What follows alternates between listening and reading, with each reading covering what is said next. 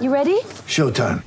On May 3rd, summer starts with The Fall Guy. Let's do it later. Let's drink a spicy margarita. Make some bad decisions. Yes! Audiences are falling in love with the most entertaining film of the year. Fall Guy. Fall Guy? Fall guy. That's what the poster said. See Ryan Gosling and Emily Blunt in the movie critics say exists to make you happy. Trying to make it out? Nope. Because I don't either. It's not what I'm into right now. What are you into? Talking. Yeah. The Fall Guy. Only in theaters May 3rd. Rated PG-13. Get ready for the greatest roast of all time. The Roast of Tom Brady. A Netflix live event happening May 5th.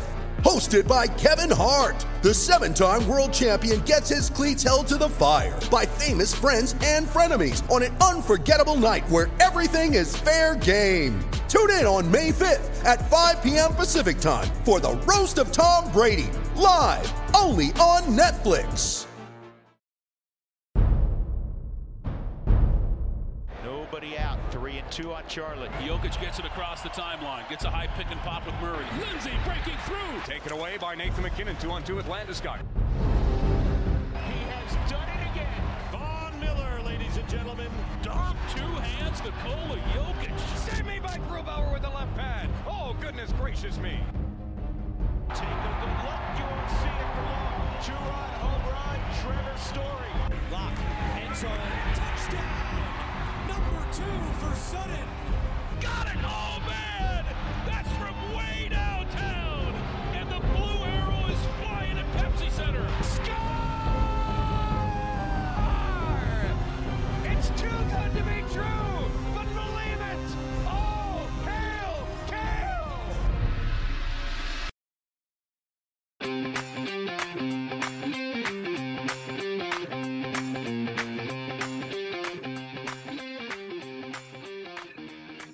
Welcome into the Denver Sports Podcast presented by Breckenridge Brewery, the one and only official beer partner of DNVR. You guys know how much we love them. You can get them at the DNVR bar, or you could also go on their website to their beer locator and find the nearest stores that you can buy Breckenridge Brewery, as well as their Good Company seltzers. All right, we are back today talking about the 2021 DNVR Goaties. This is our 3rd annual DNVR Goaties, and we're so excited. Last episode, you guys heard the discussions of Newcomer of the Year and Moment of the Year. Today, you are going to hear about Game of the Year and Athlete of the Year. So I'm going to have Henry take it away and tell you the nominees for Game of the Year.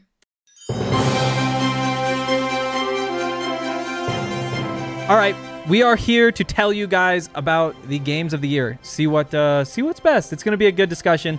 Hank, Jesse, Adam, Zach, let's just dig in. So this is kind of a weird one because we actually have to decide which 4 we want to go to the vote, whereas 2 of them have to be honorable mentions. So it's a tight field, obviously, a lot of beats, a lot of different games. Let's just start at the top here with this game against Vegas. Game 2 of the playoffs, round 2. What happened, Jesse? Yeah, so it's funny because you look back on it now, and this moment is like your last kind of like glimmering memory of last season. Mm-hmm. So it doesn't feel as positive as it did in the moment with hindsight, Right. But this was such an interesting game for so many reasons because these two teams had been the top teams in the West for several years in a row now. The Avs had really been building. Obviously, Vegas stormed onto the scene. And it was a matchup that we missed in the playoffs by 1 game, right. 2 years in a row. The matchups just didn't line up. Vegas loses in Game 7. The Avs lose in Game 7 in back-to-back years. So we just barely missed this matchup. So there was so much leading up to it. The Avs sweep the Blues, get on to the second round, and it's finally this Colorado, Vegas, the 2 juggernauts. They tied for points at the end of the regular season. The Avs win the tiebreaker for the best record in the NHL. Mm-hmm. And the Avs come in, they're 4-0 in the playoffs. They blow Vegas' doors off at home in Game 1. And you're starting to think like, whoa, this feels a little bit special, right? You're just on this run. And they look like they're running downhill, and there's no stopping the Avs. Then you get into Game 2, and it was kind of like this reality check that, oh, yeah, this is another very good hockey team you're playing. Because Vegas did. they kind of took it to the Avs. They teams traded goals, so on the scoreboard it was even, but that Vegas controlled the pace of the play. But Philip Grubauer for the Avs kept them in it. He was the reason it went to overtime. Mikko Rantanen scores highlight reel, walk-off goal in overtime, short side, beating Marc-Andre Fleury. In that moment, I think that was the best that Avs fans had been feeling, like literally since the early 2000s. Because that was the game that everyone had kind of been waiting for the last couple of years, where your goaltender steals one that you're not supposed to win. Right. The Avs have such an overflow of talent on their roster that it's easy to, write off the goaltending play and they can just kind of outskill people. And Philip Grubauer stole one, and suddenly you step back. You're up 2-0 in this series against Vegas, and it was the first time you really allowed yourself to believe this is the special run. Right. They just won a game they had no business winning. And those are the types of games that you see championship caliber teams in every sport, in every league, at every level, always have to win one of those games where they have to push through the adversity and overcome being outplayed. And we hadn't seen the Avs do that in those last couple playoff runs where they were, favorites or picked to come out of the West, and they finally did it. They won the game they weren't supposed to. But this is why this game is so interesting to me, because as I'm watching, I'm a Colorado sports fan, but not an Avs guy, right? Like, I watch the Avs, but I'm not a hockey expert by any means. But I know that we're watching the Avs with the best record, and they've got all these skill players, and they're fast, and they're fun, and they have highlights. And the big question was, can they handle the physicality? And that's what Vegas represented. And you get the sweep in the first round, and they look absolutely dominant. You get into game one, they look dominant again. I'm thinking, are they going to go undefeated? Are we winning every game of the playoffs? And then you get to that game two, and you're right. Vegas got tough. Yeah. And that was their MO the rest of the series. But in that game, they got tough, and the Avs answered the bell, and you thought, that was it. That was the test. They passed it. It turned out, though, it's hard to contextualize this game without knowing what happened because they didn't pass the test. Right. They passed a little portion of it. It was one of those moments where you're sitting there, and as you're leaving the building, you're going, wow, if you're Vegas, how are you feeling right now? We just gave our best game, and we lost. I thought they were broken. Right. They get blown out, then they clearly outplay the Avs, and they still lose. You're sitting there, and you're like, this is done. Like I said, they're running downhill. There's no stopping them. So it feels like real gross looking back on it now. but seriously, leaving the building that night was kind of like one of those like hands on your head moments where there's no stopping these guys. And in the moment, all the momentum was on the Avs side. That's like in the moment. It certainly was the game of the year for the Avs. Yeah, it again, it was the last time you had any good feelings, in that series, so that made it maybe feel a little bit extra special. But you're right; they kind of cruised through the regular season to the President's Trophy, and that was the first like real triumphant moment. And it was a great moment, and we just won't talk about what happened next. But at the same time, though, I mean, we talk a lot about how great the moment was. It was stressful for a lot of that game. Yeah. Like you said, Vegas dominated basically from halfway through that second period on. Like they have 3 pucks go off the post that could have gone in. Yeah. When back in overtime has one that goes off the post behind Fleury, and then out to the other side on the power play. It's just like that's over. And so it's that bounce back from that low point where it's like, oh, they figured it out, to the high that I think is the deal breaker. Like that's why it is this game and not the 7-1 win the game before for game of the year. And you were waiting for Philip Grubauer to crack like we had seen him do the last couple of years, and he kind of ended up doing the next few games, but he held on and he stole that game, and it was that they've turned the page, the switch is flipped. Didn't happen, but felt like it. Let's jump over the Broncos now. We chose the 30-16 win against the Cowboys. But, I mean, 30-16 doesn't give that game justice. No. It was 30-0 at one point before they got some garbage time points at a time when the Broncos weren't at their hottest. What was going on there, Zach? Well, exactly. In the moment, just like the Avs, in the moment, this game felt monumental, not just for the season, but for Vic Fangio, for Teddy Bridgewater, for Pat Shurmur. I mean, there was so much hope after this game. Broncos enter the game 4-4. They're playing the 6-1 Dallas Cowboys, who'd won 6 straight games coming into that game. They had the best offense in the NFL, dropping over 30 points nearly every single game. Broncos double-digit underdogs. No one picked the Broncos to win. And what do? They're up 30-0 midway through the fourth, just like you said, Hank. An absolute dominant game on the defensive side. They absolutely shut down Dak Prescott and Ezekiel Elliott. Vic Fangio took Kellen Moore to school, who, of course, then Kellen Moore was in the Broncos coaching search, which made it all very interesting. And the Broncos offense was exactly what you wanted it to be. It was Javonte Williams having beast mode runs. It was Javonte Williams going for 111 yards on the ground. It was the offensive lineman just plowing Dallas Cowboy defenders. And I mentioned Vic Fangio. This was the most pumped up we've seen Vic Fangio. And you came out that game saying, man, if Vic Fangio's going to be this energized, be screaming on TV, he's going to have his players fired up, he could be the dude. Man, I like this guy. Yeah, exactly. And then we never saw that again. The Broncos come out and lose all momentum the next week against the Eagles, fall back to 5-5. But in that moment, everything was going to the formula that they had going. If you were to do the arc of the season, the Broncos start 3-0, and you start to buy in. You're like, I know these are bad teams, but let's do it. Then you get to that point, and what was the loss of the week before? Because they had a bad one the week.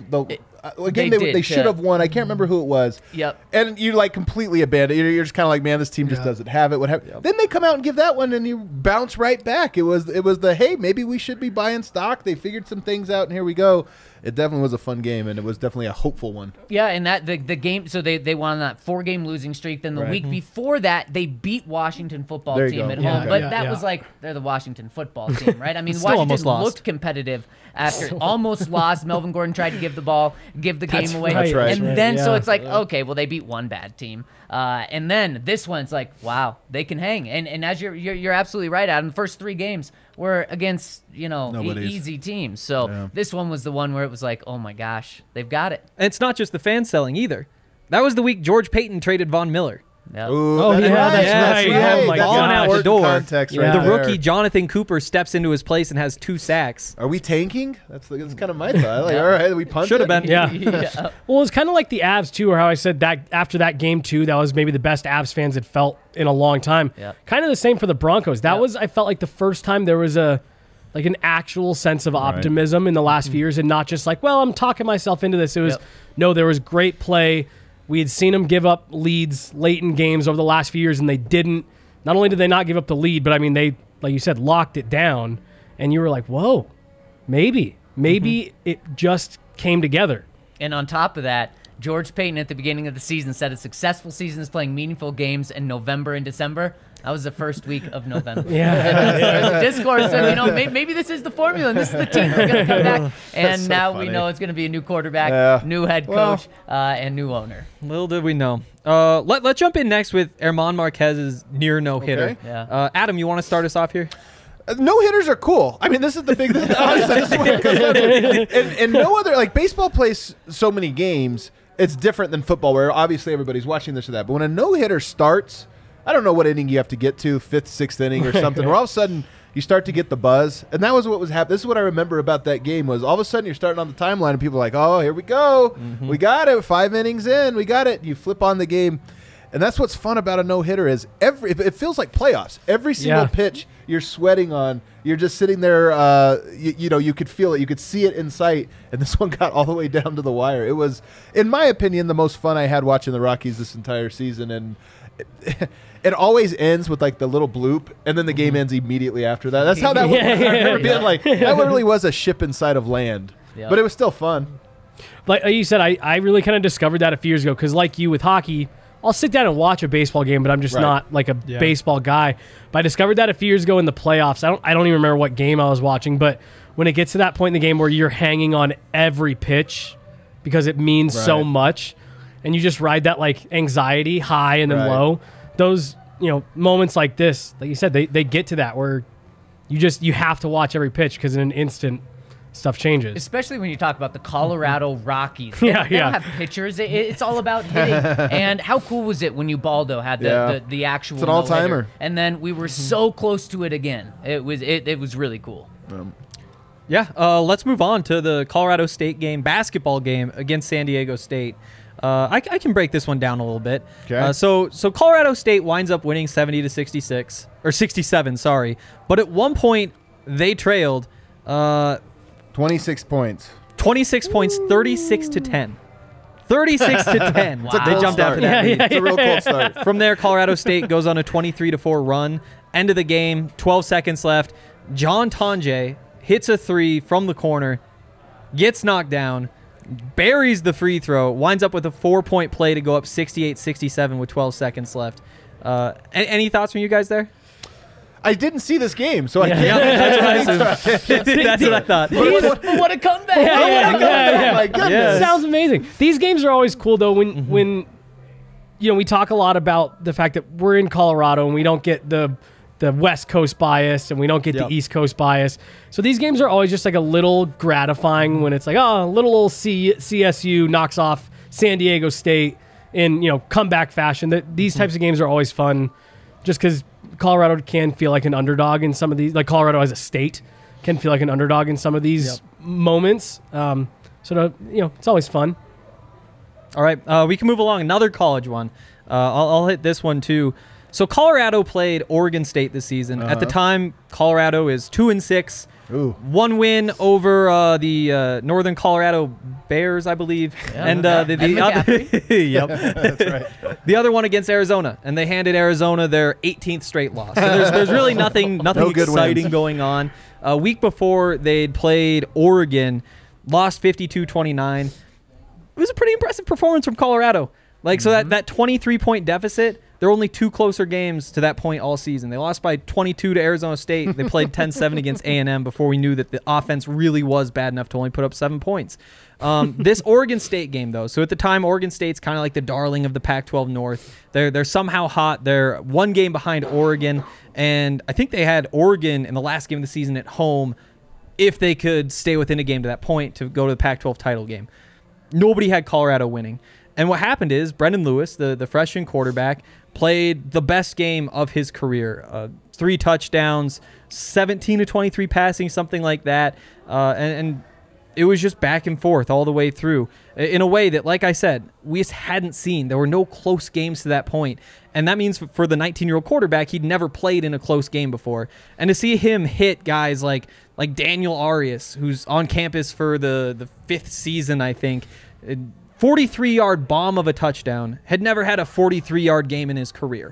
There's just stuff like that all the way through. A touchdown to the freshman, Montana Lamonius Craig, with 2.5 minutes left, after the touchdown to Brendan Rice was wiped out for a penalty.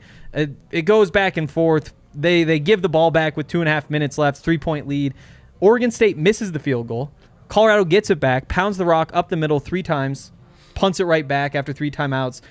Big return, takes it back to the 50, and that's where Oregon State has the ball with 5 seconds left. 4-second play, quick out. They get within a 60-yard field goal, knock it through, and a 60-yarder sends it to overtime from a college kicker. Incredible. That's insane. It was incredible. Then you get Brendan Lewis again. He cuts around the edge, scores a touchdown to take the lead in overtime, give up an easy one on the way back, and then Oregon State misses a field goal, second overtime. Freshman kicker Cole Becker nails it through. Crowd rushes the field. It's the first moment for such a young team. Big night for the kickers. Yeah. Yes. What's A the final score 60-yarder. on this one? 37-34, I think. All right, it's a medium score for a double overtime game. Yep. Yeah. Man, what's so depressing about the Avs, this game, and the Broncos is in the moment. Thinking the same I thing. know. It felt so big. And you look back and it's like, oh, yeah, that was just a fluke. It was a really cool day. It was fun. All It was a downhill moment. from here. Right. Those games are always fun though, because I remember watching parts of that game, and you just got that feeling like, oh yeah, CU's gonna find a way to win this. You can just feel that momentum shift, and when things just start going right, Oregon State misses a kick, and you're like, maybe this is just the day. And like you said, it does end up just being the day. Yeah. Right. But those days are fun. Yep. Feel great. Absolutely. We got one more game here. I feel like you saved the best for last. Is that what you were trying to do here? I think I did too. That was the plan. Honestly, there's a lot of different answers here. I think people can go with depending on the kind of their perspective. But Game 5 for the Denver Nuggets last year, I have to set the stage. The Nuggets traded for Aaron Gordon right at the trade deadline, a player who came in and immediately made them true title contenders. Maybe not favorites as in the number 1 favorite, but they were a top 3 team. Yeah. 8-game winning streak immediately after he arrives. It looks like the Nuggets clearly have the best team they'd ever assembled. And all of a sudden, Jamal Murray, their starting point guard, goes down. All of a sudden, Will Barton goes down. Monte Morris goes down. P.J. Dozier goes down. They lose half of their rotation over the course of like 2 weeks. And now you're looking at a season and you're thinking, what's the point? This team is good, but you're like, they have a clear ceiling to them. So you get into a first-round series in the playoffs against the Portland Trailblazers team, who, by the way, is a divisional rival, who, by the way, knocked you out of the playoffs in a Game 7 a couple years ago. And so it's like, okay, now the season in many ways came down to, can you just get this moral victory? Everything went wrong, but can you get this one moral victory before it all goes dark? And to set the stage even more, Denver's up. The Nuggets are up 2-1. Game 4 is somehow a scheduling anomaly is 36 hours after the final buzzer of Game 3. And to make matters worse, there is a giant protest inside the lobby of the Denver Nuggets' hotel room. So the Nuggets end up losing Game 4 in blowout fashion. They look absolutely horrible. They look like a team that didn't get any sleep on 36 hours rest, and they get blown out. So Game 5 is basically the turning point game. It all comes down to this. 11 ties, 12 lead changes, some incredible performances both ways. Damian Lillard, star for the other side, goes for 55 points. But here's what's crazy. 55 points, 10 assists. You're going to look at that stat line and think, oh, my gosh, player of the game. And in many ways he was. I mean, 55 points is a lot. But what was incredible was the Nuggets and Nikola Jokic, every single time he would come and make a 40-foot three, you would think, oh, how demoralizing. You just did all this, and then a guy makes an impossible shot. The Nuggets, about 30 times in a row, answered. They responded. And it was just one of those ones where it's like, most times you could tip your hat and say, it wasn't our night. That guy just made shots. But the Nuggets didn't do that. They kept going into double overtime and got the win. And that win went on to lead, by the way. So the Nuggets starting a 5'9" rookie in Facundo Campazzo and a guy in Austin Rivers who they picked up 10 days before the playoffs began. They just added him to the roster. Those guys are starting and guarding Damian Lillard, CJ McCollum. The Nuggets win Game 5. Of course, they go on to win Game 6, and they win the series. And now in the Jokic era, the Nuggets have never lost in the first round of the playoff series, including that huge upset against the Hall of Famer in his prime. Wait, so a game that doesn't lead to bad things after? That's pretty good. That's pretty positives good. that came next. The thing that I remember about that game is just, like you said, it felt like the Blazers were going to win 30 different times in that game. And it's like, man, it was such a valiant effort by the Nuggets. And then they did it again. And then it comes down to like the 10th time, and you're like, they're not going to do it again, are they? And then they do. And then you almost see 300 points scored. But like that feeling of doom is a total 180 from how the game started. Where like the Nuggets go out to like a 10-point lead. They were up by 22, actually. They were up by 22. Wow. And then after that, it's the 23-6 run where Dame's just making those dumb threes. Well, I was going to say, he's hitting like circus shots too. And that was the crazy part, was every time the Nuggets would answer back and you're like, that's the one that puts him away. He comes back and does something ridiculous. And kind of like what I was just saying about CU and Oregon State, you almost kind of felt that way for Portland, where it's like, they're not going to waste this performance from him. But Jokic and the Nuggets just like kind of status quo. They never got rattled. They never got shook. Cool. Just took the ball back down and answered every time. That was a crazy game. And then how it ends, the Portland's down 3 with 9 seconds left. McCollum steps on the line with the ball. Where it's like, you just know they're going to throw it to somebody and they're going to knock it in. We're going to triple overtime. You glossed right over what was probably the best moment of the entire game, which makes an appearance in another episode of this very Goaties series, and that is that, that was a game where Michael Porter played really well. Michael Porter didn't necessarily have a great playoffs, but that one, I think he was 10 of 13, 26 points. But the biggest shot in the game winner, what ended up being the game winner, came off of, if you could draw up what happens with the guys available, it would be a Jokic perfect pass and a Michael Porter three-pointer right in front of the Blazers bench, which is exactly what happened. Jokic throws this pass that bent space and time for about 2 seconds as it reached around all these defenders. In fact, I think it's Robert Covington, a great defender, very long. It somehow jumps to the height of, as high as he could jump, puts his hand up, and Jokic threw the ball about 1 inch above that lane. Like, he knew exactly what his potential reach was, threw it perfectly around that, and Michael Porter hits the game winner, and it was a fantastic game. And the fact that the Nuggets won that one, to me, made last year a success, given the acts of God that were thrown at them. Absolutely. So now's the tough part. So we have to choose 4 of these to put in a poll on Twitter. So we've got to cut 2 of them out, make them honorable mention. I don't even know where to start. So first of all, I'll say this. The Nuggets game, that's into me. Yeah. Does anybody have strong feelings about what else should be absolutely in? Cowboys game, or Broncos game, I should say. should. Broncos game and Avs game to me. I mean, that's the stakes. I think so. So that brings us down to the Herman no-hitter, and then the comeback for CSU, the double overtime CU game. Not a no-hitter. Does not a no-hitter mean we take it out? That's how I'm leaning. Yeah, an almost no-hitter. Yeah. It almost makes the cut. All right, fair enough. All right. The CSU game sound, I mean, the 26-point comeback is pretty special. Yeah. I think given we have a lot of moral victory games. Yeah. So we cut out the CU moral victory one. Fair enough. Yeah, so those are our I like 4 honorable mentions to the other 2, and that's it. We'll see what you guys vote. Oh, should say, we will be going live here for the Goaties at 7 o'clock. Get here at 6. We're going to be doing fun stuff before that. Saturday. DNVR bar. Saturday. We'll see you there.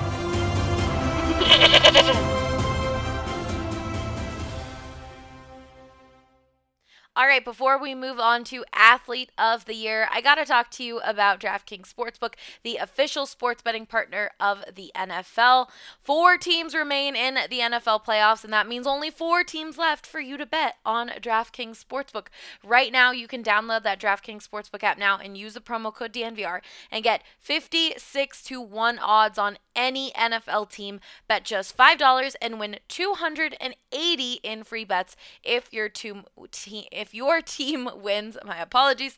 We're counting down to Super Bowl 56 with that promo, so don't forget to use the code DNVR. If you're not a new customer, you can experience the conference championship with same game parlays, combining multiple bets from the same game for a bigger payout. The more legs you add, the more money you can win. DraftKings is, of course, safe, secure, and reliable, and best of all, you can deposit and withdraw your cash whenever you want. So like I said, download that DraftKings Sportsbook app now. Use the promo code DNVR for 56-1 odds at DraftKings Sportsbook. Must be 21 or older. Colorado only. New customers only. Restrictions apply. See DraftKings.com/sportsbook for details. And if you have a gambling problem, call 1-800-522-4700. And that's not all. Lightshade Dispensary, Colorado's premier dispensary, is offering DNVR 25% off each purchase when you use the code DNVR. Shop online and visit a Lightshade location near you. They have 10, soon to be 11 convenient Denver Metro and Aurora locations. They offer something for everyone, from the casual consumer who might just like to dabble in some joints, some gummies, some CBD products, to the connoisseur who knows everything there is to know. Lightshade has a great selection of cannabis concentrates, top shelf flower, edibles, tinctures, accessories, and so much more. Check out our favorite brands like Escape Artists, Ripple, and Wana. Podcast listeners get 25% off, like I said, using that promo code DNVR. So definitely check them out. All right, next up, we are moving on to Athlete of the Year. There are a lot of amazing nominees for this one.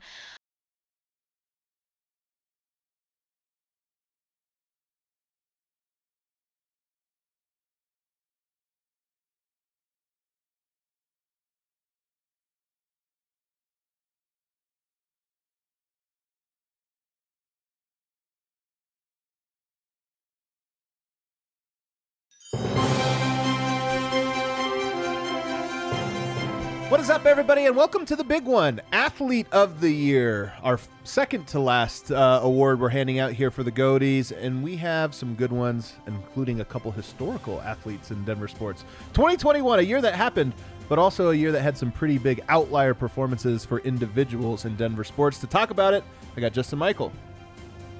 Looking forward to talking about Trey McBride, an incredible season by him, and well, I mean, we're all going to fall second fiddle to Jokic, but it's going to be a fun debate. Let's go. Debate. Here we go. Over here, I've also got Nathan Rudolph, a.k.a. Rudo. Yeah. Look, all I'm saying is there's only one player with a 24-minute video up on the DNVR YouTube channel. All right. It's not Jokic. All right. Takes a lot to make your case then, I guess. Takes too many minutes. Over here, I've got Ryan Koenigsberg, a.k.a. RK. I would like to just be your hype man on all points you make for Jokic. I'm just gonna say, yep, I agree with that. This one, look, we're gonna treat this one fairly. We're gonna let the everybody's votes come in. We're gonna count all votes. But this one does have a heavy hitter in Jokic. But there's some people making a really strong case, and we're gonna actually start. RK is gonna get to make the case for 2 different people today, and we're gonna start with McKinley Wright out of CU. Had himself a pretty nice season. Yeah, and this is like a lifetime achievement thing for him. He's one of the best buffs ever on the basketball court. Obviously, this last year he's first team All Pac-12, first team All Pac-12 defense. He leads them to the Pac-12 championship game. Obviously, they lose in a heartbreaker there. And then they go to the tournament and win a game, something that's not something that happens very often for Colorado. So it was great play, incredible leadership, such awesome toughness. One of those guys that will be talked about by CU fans and basketball fans in Colorado forever. It was a special season to cap off a special career. Do you know how many wins CU basketball has in their history off the top of your head? No. I'm just curious because like we talk about rare achievements. You know, winning a tournament game at CU is a big. Oh, how many tournament wins? They have? Yeah. Well, it depends on how far you go back because like they were great in like the 50s. Okay. But over the last in the Tad Boyle era, that was only the second tournament win. And the Tad Boyle era is the golden era of Colorado basketball outside of that, way back when they were wearing short shorts and fetching the ball out of the basket. We have another college athlete, though, that I think gets even more consideration, maybe equal consideration, maybe more consideration. And, of course, that is DNVR sports athlete Trey McBride. Yeah, I mean, going up against Jokic is going to be tough. But if there's anybody that I think has an argument, at least in terms of significantly rare seasons and how dominant they were individually compared to everyone else at their position, Trey McBride's definitely in that argument. He's the 5th tight end ever to record a 1,000-yard season in the FBS. Wow. Led the country in yards per game. Led the country in receptions for a tight end. Was top 20 overall as a tight end. And that what's really so impressive about it is he was that dominant statistically as a receiver, but he's not one of these 2022 tight ends that doesn't actually get in line and block. He was in line more than any tight end in the country, so he's a true, do-it-all guy for CSU. And obviously the Mackey Award winner, the second individual award winner in CSU program history, first ever unanimous All-American. So truly one of the best players in the country this year. And it's a shame that he didn't get to play on a winner because I think if CSU's even a 500 team, like the amount of talk he's going to be getting nationally is going to be insane. Even as is, he's projected to be a first-round pick. So an incredible career, an incredible season. He actually has, like, for lack of a better term, the Jokic effect, where when you watch him play, you wonder, like, the same thing you wonder for Jokic, which is like, why doesn't he have the ball on every single possession, no matter what? Yeah. Why do we need diversity of play calls? We just called the Trey McBride play. I mean, for real. And there were stretches in CSU games where they did. They were just like McBride, and that was like some of the best offense they played. He was extremely dominant there for them. One of the things that is difficult about handing out Athlete of the Year is some sports, one athlete has a bigger impact, and basketball is one of those. Like, one basketball player makes a big impact. So we maybe have it might make us to say this guy is more impactful. Football is the one that I think each individual player, other than a quarterback, has the least impact on a player. And that's maybe where you're getting at with Trey McBride is it's hard for him to have the same impact on his team as Nikola Jokic did. But that doesn't mean he wasn't as dominant at his position in college football. Yeah, I mean, there aren't any other Trey McBrides in college football right now, and there's not going to be, very many. He had the second highest grade from PFF ever, only Kyle Pitts, who was drafted, top 5 overall as a tight end, and that's unprecedented. So that's the conversation that Trey McBride is in when it comes to tight ends, one of the best ever. Not necessarily going to be able to lead CSU to a bowl game, but when you look at what he did, 3-time all-conference selection, and just what he means, one of the things that's so special about Jokic is he's a Nuggets guy. He was drafted here. He was developed here. He's talked about wanting to play his whole career here. Trey McBride was that guy for CSU. He could have gone pro last year. He didn't. He could have transferred to the SEC. A lot of schools came sniffing before last year. He had offers from multiple major programs. He stayed. There are some arguments maybe he should have left. But he ended up winning the Mackey Award, so I think it worked out okay, all things considered. I'm putting the panel on the spot here, but where do you think he ranks in all-time college tight ends in Colorado sports history? I mean, right at the top, if not. I mean, I don't know how it can't be one, right? You had Daniel Graham at CU, who also won the Mackey Award. He wasn't quite as prolific because it was a different. It's a different era, too, though. Yeah, exactly. He was really good. And he was awesome. Obviously, he went to the Patriots, won a Super Bowl, if not 2 there. So he would probably be the other great candidate for this. Yeah. It's those 2 and then Joel Dreesen. Those are kind of the 3 that are in the conversation. I think Trey is probably the most dynamic of any of them when it comes to pass catching, but some of that is also predicated on the era you play in. You know, it's like if Shannon Sharp was playing now, he'd be like one of the most impressive players in football. But Daniel Graham was part of that CU team that won the Big 12 championship in 2001. Gets a bump for that. Also was dominant in the running game on a team that was dominant in the running game. So comparatively, those guys are right there. They both have Mackey Awards on their resume. Trey McBride, a bit of a baby face, but not nearly as much as one Cale Makar. The rosy cheeks by themselves go a long way in this award, I think.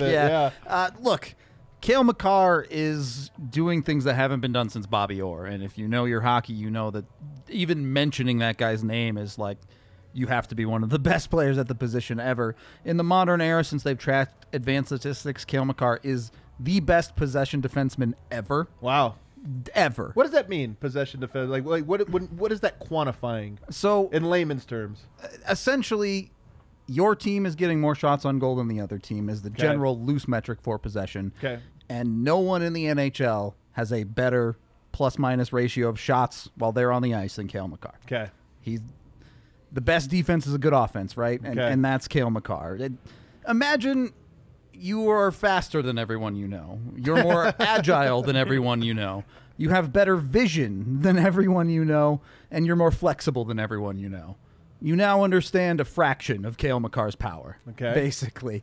The kid is just unnaturally good. We've brought it to a point now where there is no longer comparable for Cale Makar. He is Cale Makar, and everyone gets compared to him now, and it's ridiculous. You look at the accolades he's won over the years, and he finally got to his first All-Star game. Unfortunately, was probably going to hurt him in this debate as he came second place in the Norris. Interesting. Yeah. Okay. But so he didn't win the award, is what you're saying. Did not win that one. Maybe shouldn't have come second. There's a pretty good argument he could have come first, but he didn't win it.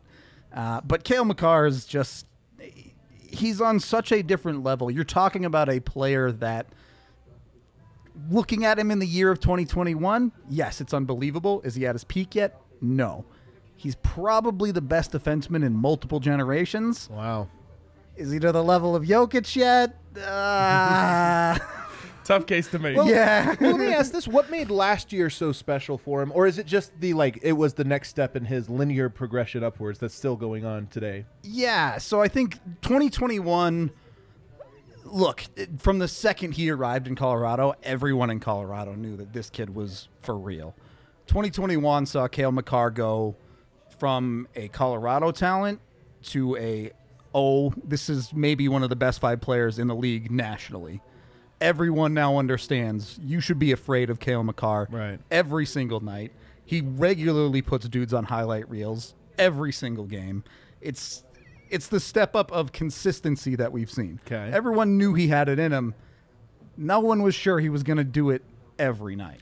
Was there any other contenders on the Avs for Athlete of the Year? I mean, when you talk about the Avs, usually we talk about Nathan MacKinnon. Yeah, look, you could definitely make a case for Nathan MacKinnon for this award in 2021. I don't think there's any doubt about that.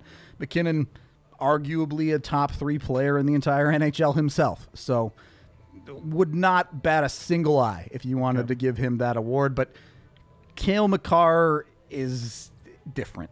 Okay. He's just different from a player like MacKinnon. This is a guy that you look at not even 3 full years into his career, and you're like, yeah, he's going to the Hall of Fame. Wow. So already feels like a sure thing. Has there ever been a season by an Avs defenseman that's, on par with what Cale Makar was able to do? Not rate stat wise, no. No one's even in the ballpark when it comes to rate stat wise. The one real statistical negative you can take against him is he misses 10 to 15 games every year so far. Okay. He's got to stay healthy, and I know it's these little digs why I know he's going to come up short in this debate, but he really deserves to be in the conversation.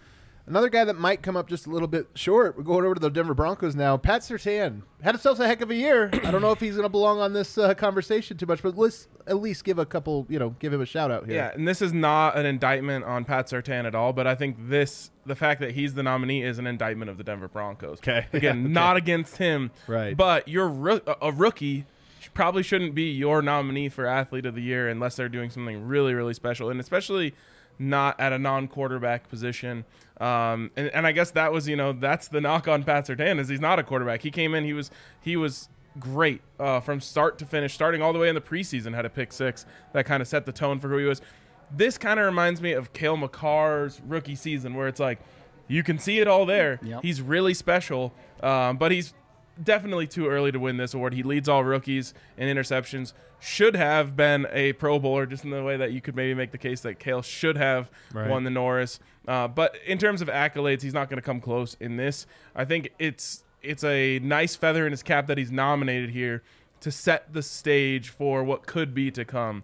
I can't give those big sweeping, generational words that you're giving about Cale Makar quite yet, but I will say this and put it this way.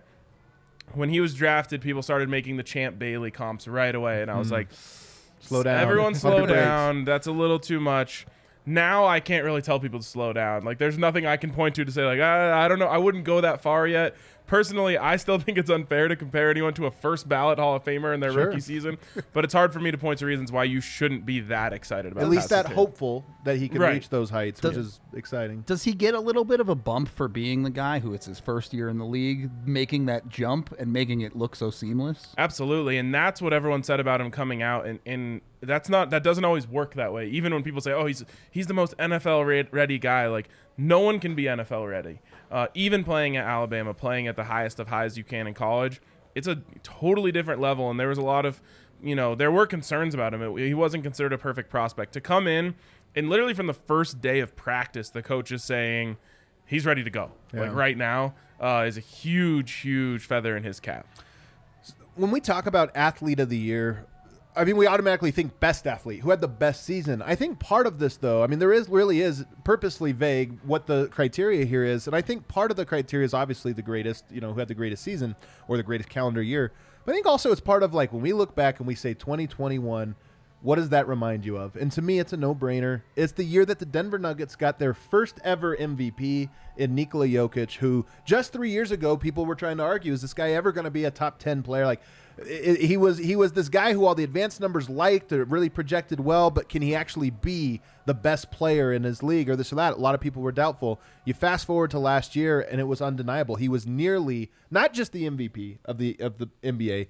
He was a near unanimous MVP. He won, I think, 90% of the votes or something like that for the first votes. And if you look at it statistically, one of the metrics you use, the catch-all metrics to look at a player's value, like catch-all metrics that say how good a player was, Jokic had what at the time was the 10th best player efficiency rating, the catch-all metric, the 10th best one in NBA history. The guys ahead of him, Michael Jordan, LeBron James, Wilt Chamberlain, Giannis, and Steph Curry. Those are the only names that come up in the history of the NBA better than what he put up last season. And in just the raw numbers, 26 points per game. Previously, he was at 20 points per game, so he raised that up. You always think about Jokic. He's a passer. Well, last year he became one of the best scorers in the NBA, and that, of course, has continued into this season. He still got the 10 rebounds, 8 assists. He shot a ridiculous 57% from the field. Super efficient, the MVP, and just elevated himself to where now, if you fast forward to 2022, you've got people like George Karl, one of the winningest coaches of all time, who just this very week says he thinks Jokic might end up being a top 10 player ever. You don't make that comment last year, but once you win an MVP as convincingly as he did, all of a sudden the bar's been elevated to where I believe, and I think more and more people are starting to believe, that we are watching a player in his prime who will one day be on the Mount Rushmore of Denver sports. And I think, the more every game he plays, it comes harder and harder to even say he shouldn't be on there already. Like, he's an MVP. There's only so many MVPs in Denver, and he's so dominant in so many ways. To me, that season from him last year is as dominant of a season I've seen from anyone since Peyton Manning in 2013. Right. When it was just like, he goes on the floor, and something special is going to happen just about every night. He has only gotten better, and I think that's what if we rewind back to before last season, he wasn't coming in as some MVP favorite or anything. Right, correct. He got better, and we saw it like instantly from like the first 10 games of the season. I think it was like 10 games in when we all made a bet on him to win the MVP, and the odds were like 16-1 or something. Right, and he just kept getting better, and then Jamal goes down, and he takes it to another level. Right. Then this offseason, he takes it to another level, and even, we're talking about 2021, there is parts of this current season that exists in 2021, where he's even at another level above what he played as an MVP. He's undeniable to me in this category, and it's going to be tough for anyone, I think, to knock him off from winning it next year too. True athletes do things that seemingly defy logic. Yeah. And every night you watch Jokic, you know he's going to make a play that you're going to just look at it and go, I don't understand how this is humanly possible. Right. There's not like a better thing I can say about a professional athlete than they just blow your mind. What Jokic does blows minds. Greg Popovich, he called him interesting. He's just so interesting. And I love that because it's like people want to quantify this or that, but you watch him and to your point, he's doing it differently than everyone else. He's playing like the same sport in a different manner. And I think the one thing that makes this tough when you look at Jokic's season, last year Jamal Murray gets hurt. Will Barton gets hurt. PJ Dozier gets hurt. Monte Morris gets hurt. They go into a playoffs, and they're so shorthanded. But one of the crazy things, playoff success, the Denver Nuggets beat, and in his prime, Damian Lillard, with a guy on a 10-day and a 5'9" rookie guarding him. Those were the guys that were tasked with shutting this guy down. And yet Jokic, when push came to shove, kept finding ways to win the game. Damian Lillard had 55 points in one of these games in a double overtime. Still wasn't enough. Jokic kept coming back and kept scoring or assisting in double overtime. So to me, he came up clutch. He was great all year. And then as you mentioned, RK, 2021 spans into this season, which, oh, by the way, he elevated his numbers. Yeah. He is currently sitting, guys, this is crazy. Last year I said the 10th best PER of all time. He's currently sitting number 1 with a bullet, almost what would that be, 3% higher than number 2 all time. So he is having, once again, an even better season. I just think Jokic 2021, it'll be the first thing we think of when we look back at this year. I think it has to be, right? I mean, we just had a crazy weekend of football, right, where you had these quarterbacks where you're just never out of it. If you have, a Patrick Mahomes, a Josh Allen, and if you have a Nikola Jokic, you're never out of it. And he's just elevated this franchise to a level that really, hasn't ever happened, I guess, not consistently. I know the Nuggets have had high points in the 80s and a little bit in the 90s there. But other than that, it's just kind of been a middle-of-the-pack franchise. And here comes Nikola Jokic, suddenly best basketball player in the world. And Denver, Colorado, has completely made this a basketball city in some regards. It's Broncos, 365. Right now, there's a legitimate argument that this is as much of a Nuggets and Avs town as anything else. And that's a really good point that we hadn't brought up is, like, you mentioned what you'll remember. There's also, like, cultural significance that plays a role here.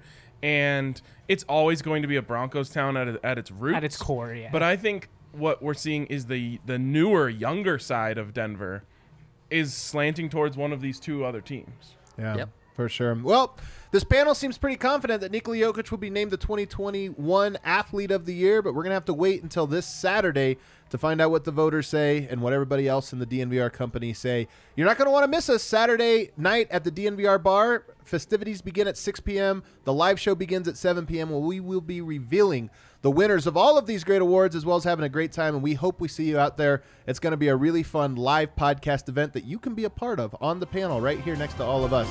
We hope to see you guys then.